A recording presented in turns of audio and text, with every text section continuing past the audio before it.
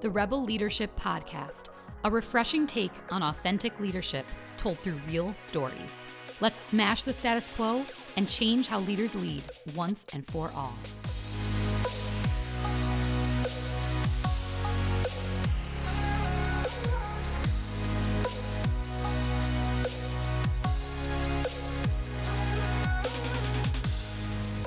Hustle. It's really the fuel that drives leaders forward when pursuing their vision. But it is hard to keep that energy up every single day, and especially on the hard ones. Gerps Rai is the founder and CEO of Drop. The company's patented See It, Want It, Get It technology allows users to click on products within video and purchase it right then and there. Drop has successfully launched its beta, and the results have been tremendous. His background is more than impressive. From being a prominent figure in the global carbon market, to being an early investor in blockchain technology and cryptocurrency, to being the creator of the world's most expensive piece of footwear, to being intertwined in the hip-hop and music industry, he has done it all. Gerps has always been a leader who strives towards making a positive impact on the world and making those around him successful. But it was his hustle on the hard days that led to the good ones. Without further ado, let's hear from Gerps about his path to success. He'll drop, pun intended, some wisdom to aspiring and current leaders to prove how positive leadership should really sound. I hope you enjoy this episode. Check out drop.tv and embrace your next aha moment. So tell me a little bit about your business, Drop TV, as it stands today, and then we're going to back up in history. Sure. So Drop is the world's first shoppable streaming company. It's the first time that a company has figured out how to create a shopping experience, which we've coined, Anderson Horowitz coined shoppertainment, and we're running with it. It's allowing the consumer to shop within the filmic flow of the media that they watch, the video that they watch, and whether it's a movie or it's a TV show or music video. Last year we launched July 31st. Never remember that day. It was the most stressful day of my life. But we started with music videos just because being around the music industry for so long, it was easy for me to reach out to artists, but it was also, I've seen what they go through to monetize. I've been there with big artists when they've looked into their AdSense portal and the disappointment on their face. In that arena against the behemoths with huge budgets. Yeah, absolutely. I mean, if you look at YouTube, only 3% of the people that actually make a living at YouTube, right? Only 3% of these accounts. Everybody else is struggling, trying to figure the algorithms out. And, obviously, YouTube is a business, so they take preference on the Kevin Hart's, for instance, over the little less known comedian that's a waiter part-time, So I started with music videos to keep a narrow focus, just because music videos have fashion. They have the little hype around them, especially if you have the premiere of the music video. And every musician's an influencer, right? They influence their fans and they have their fans. So the first video we ever did was a resounding success, which to me was scary because I was like, what about the next video? And then everybody's sitting there saying, oh, but we need 25% growth every time a video drops. I said, well, that's not sustainable. Not every artist is the same. My goal was as long as they make money. I don't care if they make $50 or they make $1,000. As long as they make money. And thankfully, since we launched, artists are making $500, which is amazing for them. A lot of these artists never had merch because they just were like, heavy lifting. I don't want to be stuck with inventory. And we're like, oh no, this is how you don't get stuck with inventory. Also, proving to my board that this was the right move to make, because everybody was like, oh, just white label it to Netflix. Yeah, that's really easy. Right, you have to start somewhere. Yeah, you get these great investors, but they look at the end result. They don't look at how you're going to get there. I always call it the alphabet syndrome, right? You want to get to Z, but you have to go through every character to get there. You can't just skip there. We had to prove that consumers want to shop like this. The artists want to do this.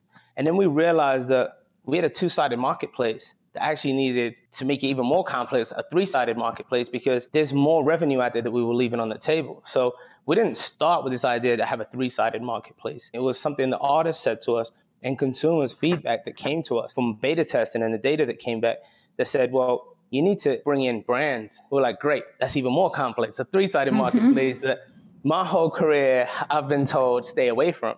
We realized that just integrating with Shopify, for instance, alone wasn't enough. Shopify is its own platform. And the other thing, the argument that I had why we needed to create our own e-commerce engine was, if you look at Shopify as a business, right, 70% of their shops, their store will be out of business if it wasn't for Facebook. Now, I don't want to build a business that relies on another business to keep the businesses within my ecosystem alive. That's why, I was like, well, I'm doing it in reverse, right? I'm relying on Shopify now. And right, you don't want to be reliant on them and their technology parameters. Well, what I hear in that story is that you're almost letting your purpose lead you, not the idea lead you. Yep. So was it chicken and egg like it feels, right? Or was it truly the purpose first where it was allowing those musicians, artists to monetize? What has been your guiding force? It's really been like the creator economy, just because I've been around small artists and then I've been around, like, I'm fortunate that some of my friends that, I've been around and we grew up together, they're like some of the biggest names in the music industry today.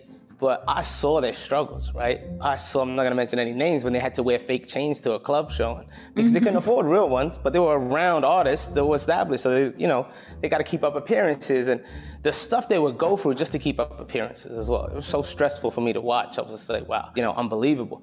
And seeing them where they are today, so it's made it easier for someone to become an artist, but it's made it harder for them to monetize, right?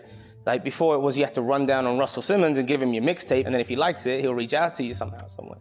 But now it's just like SoundCloud, put up music. I didn't have to find a producer anymore. I just go to YouTube and type in Drake-style beats. And now I got like an endless supply of beats and just keep putting out content. But that doesn't mean I'm gonna make any money from it. Especially hip-hop music. Like hip-hop music is 60% of the music industry right now. So the revenue that comes in. And, it's all about keeping up appearances, all about the clothes you wear, the lifestyle you lead. And, you can't just go work at McDonald's and be a rapper. You're supposed to be aspirational. So it's just like you're spending money on all this stuff. Like, you gotta have an ROI on it, because otherwise I've seen kids with a lot of talent. They've gone and borrowed money off their local drug dealer to shoot a music video. They gotta pay that guy back. And this is like all real facts. And I'm like, there has to be a better way. Did you always know that that was your end goal? No, it's crazy because like I've always found the joy in what I've done. Like I've always walked into situations and I've been like, what do I like about being here? And then, I focus on those types of things.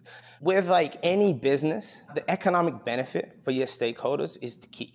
And that's your mission. My mission is to make artists as much money as possible. When I said that first to investors, they looked at me and were like, what about us? I'm like, well, if they're making money, where do you think we are? Don't focus on us. So, a lot of great entrepreneurs always say that. And I remember being younger when I used to hear that quote, do something that's going to help others, like give them a benefit. And I just feel like, yeah, that's really easy to say, you're a billionaire. And then when I got a little older, I started realizing that's the best way, because that's your consumer, that's your customer. If they're happy, you have a business. If they're not happy, then you don't. Right. And you're not profitable forever without them. Exactly. Tech in particular, like there's no such thing as profit no more, right? This is all these companies, like Uber's not profitable. So now in the seat that you're in and having all of the experiences that you've had, what are some of the things that you learned along the way that you wish to inspire others? Be careful how you raise money and who you raise money from. I learned this by sitting on the other side of the table and investing in other companies. I'll be in other rooms and I'll be hearing opportunities for companies that I'm an investor in, and I'll be connecting the dots. And when I started Drop, I was like, I need investors like me that care about the success of the company, not because of the money that I've invested, because of the mission that they're on. And I've been really, really thankful. Like one of our investors, Brady, he owns a company called Cine Concerts, and him and his partner Justin invested in us really early. And he's literally sitting there coming up with ideas about how we can make the company stronger and better and how we create new revenue models. That's the type of investor you want. I think the other thing is invest in good people in your company that are, don't treat them as employees, treat them as partners. Because the quicker they feel that they own, that's their baby too, the harder they work. And like the beautiful thing about Drop is we might be a small team, but I will get a call on a Sunday night at midnight saying, I'm talking to this artist, can you jump on really quickly? And I'm like, when do you guys sleep? And they were like, no, this is our company. They defend it. Well, passion and inspiration infiltrating into your team is one of the hardest parts of leadership, because you have to find ways, not just financially, because not all leaders can afford to give up a percentage stake of their company, or they're not at that stage in their business. Maybe they're running a more mature business where that's not necessarily possible. So like, what are some of the other ways outside of financials that you have inspired people to stay passionately invested? you've actually met Steve before. He did the demo for you guys originally. Yeah. When he first come to work for us, he was an intern. It didn't cost us anything, but we paid his travel and food and stuff. It was a little something. And he had fresh out of college. I was like running around like a headless chicken, trying to like keep the company, package it right, get it right. And, I'll clean the toilets and I'll do the presentations, and I'll write every word and everything. And I felt like, me and my partner at the time kind of felt like, you know what, do we really need this kid? We're kind of holding him back. We don't really have time to, build him. And, we got to be fair to each other. So we took him for a drink. And that drink was to tell him, great having you here, but I don't think it's going to work. And he sat there and he listened. And he said, you know what? What if I just come here for free? I was like, what? He's like, I just want to work here for free. And he goes, I promise you, I'm learning, but I'll learn faster.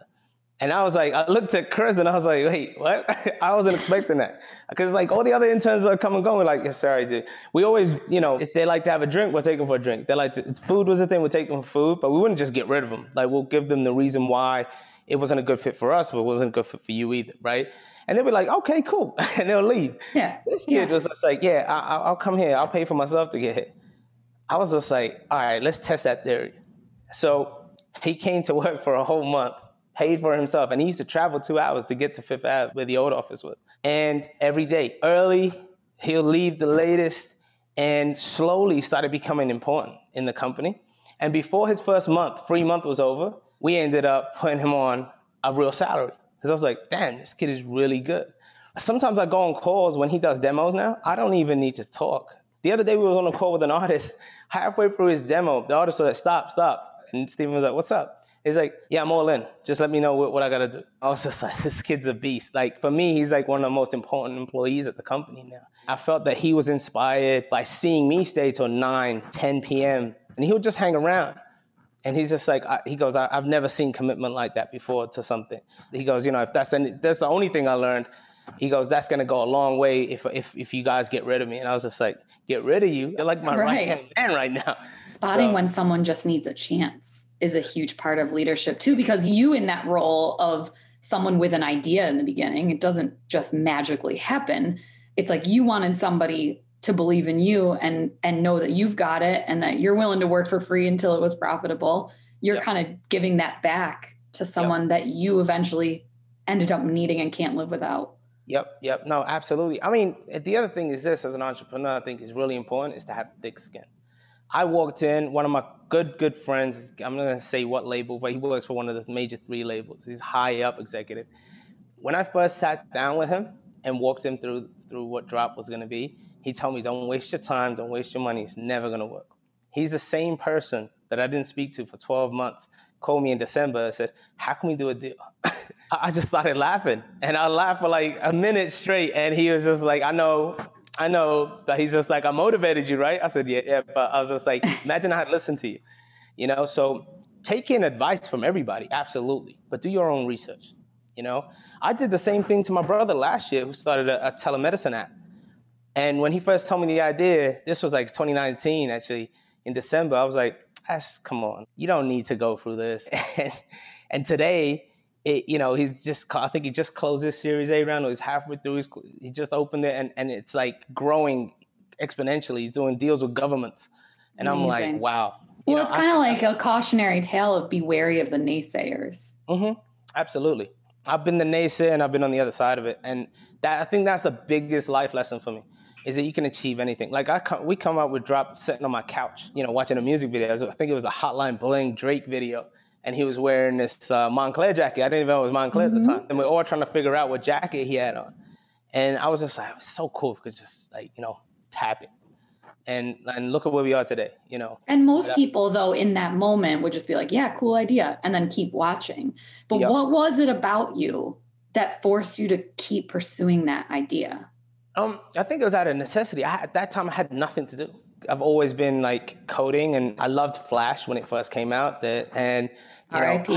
The first, it's funny because the first iteration of Drop, I used the same fundamentals that Flash uses to tag manually, and it worked. And I went and showed it to everybody at our family office, and I was just like, hey guys, look what I did. And they were like, holy shit, this is amazing. They were like, how did you do it? I said, it took me hours. Like, I was like, it took me 3 weeks. And they were like, yeah, that's not scalable, dude. I was just like, I know, but imagine it was automatic. So, Right. you know, coming up with an idea is one thing, but implementing it is just a whole nother animal altogether. And you're going to get all the no's before any of the yeses come. But it's just belief, right? You got to believe in your vision.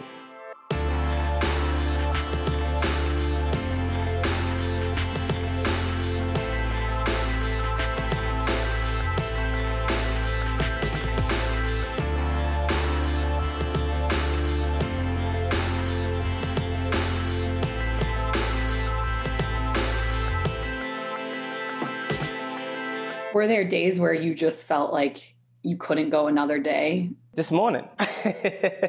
Like, no, it happens. You know, thankfully, like we've got over that hump. We've got to a point now where this is like probably the most fun we're gonna have with Drop, because then it gets serious when you start doing these B rounds and C rounds, and you know, you start having HR, for instance, right? Everything kind of gets serious. But like now is the most fun, because when we're talking to artists, labels, doesn't matter who we talk to, it's just like they either get it or they don't get it. And if they don't get it, we go with the guys that get it. So there's more people getting it now than there are not getting it. And it's a fun period. But before, going to VCs that know me, I know these guys, I've invested in their funds. And sitting on the other side of the table, and I was like, holy shit, these guys are not nice people. Like, was I like this? Like, then I started going back. I felt like calling everybody I'd ever, like, that had come pitch me to apologize, saying, damn. So that's a good life lesson, you know, like when I talk to you 5 years from now, what do you hope that you're like in that leadership role of a massive company? Damn, I hope there's another CEO by then. I think I'll be like 80 no. I really hope that I still connect with everybody in the company. Like right now, I talk to everyone, whether you're like an intern. And the crazy thing is, because of the pandemic, 90% of my workforce I never met. Like, you know, we scaled so fast, like in the last like 6-7 months, that I haven't, Jen, our CMO, I've never met her in real life. Oh my like, gosh. It's crazy. You know, our CCO, I never met her in real life. But I feel like I've known her my whole life. So it's nuts. It's you know, the pandemic has done that, and shout out to Zoom, right? That's, I mean, look, we're talking today thanks to... So how did you do that? How did you build those relationships? I think we just got lucky and hired the right people. And don't get me wrong, you know, in New York, the first interview is the best interview. And then you get, I always call it the representative. I'm like, that's why I always like, all right, well, now we met the representative. In 2 weeks time, we're going to meet the real person. And, you know, yeah, we had high turnover to begin with, because also with startups, it's about culture, right? Like especially when you're innovating, like if it wasn't for the pandemic, we would be bleeding edge. We would be struggling. And when you're in that type of company, it's a dogfight. Like every day is Groundhog's Day times Saving Private Ryan. Like every day you wake up, you're trying to storm the beach, right? And if everybody that's with you is not storming the beach with you, and they're standing back a little bit, then it's never going to work. And, you know, we had great people come, but it just didn't fit the culture. And, you know, we finally got it, and it clicked. And it really clicked, like, I would say like 6 weeks before we launched the soft launch, and things started clicking. And I feel that we have a team, like, you know, it's a family kind of vibe, even though some people haven't even met each other before. Right. That vibe is so critical, and you're spot on. I'm like laughing because every first interview, we know that's the best we're going to get of that person. Yep. And so if you have that feeling as a leader of like, I don't know, this just doesn't feel right, trust your gut. So how much of your experience has been about trusting your gut instinct? So one of my co-founders, our CFO, Chris, he'll take my gut instinct over any analysis or data or anything. It's weird. It's just like I either click with somebody or I don't click with somebody. And if I click with them, they're usually with me for life. So, you know, everybody I've worked with for like more than a year, I've worked with for the next 10 years, 15 years. And they're the same people that, like, for instance, there's a streetwear designer. He's like one of the godfathers of streetwear, Willie Esco. I've known him for 15 years. And I had to trick him to get him into my office to see Drop. He was just like, look, I'm in a space. I'm happy. I've done, you know, I sold my companies. I'm relaxed. I'm chilling. And, you know, just because I have the relationship with him and we've made money together, we've built, you know, projects and brands together.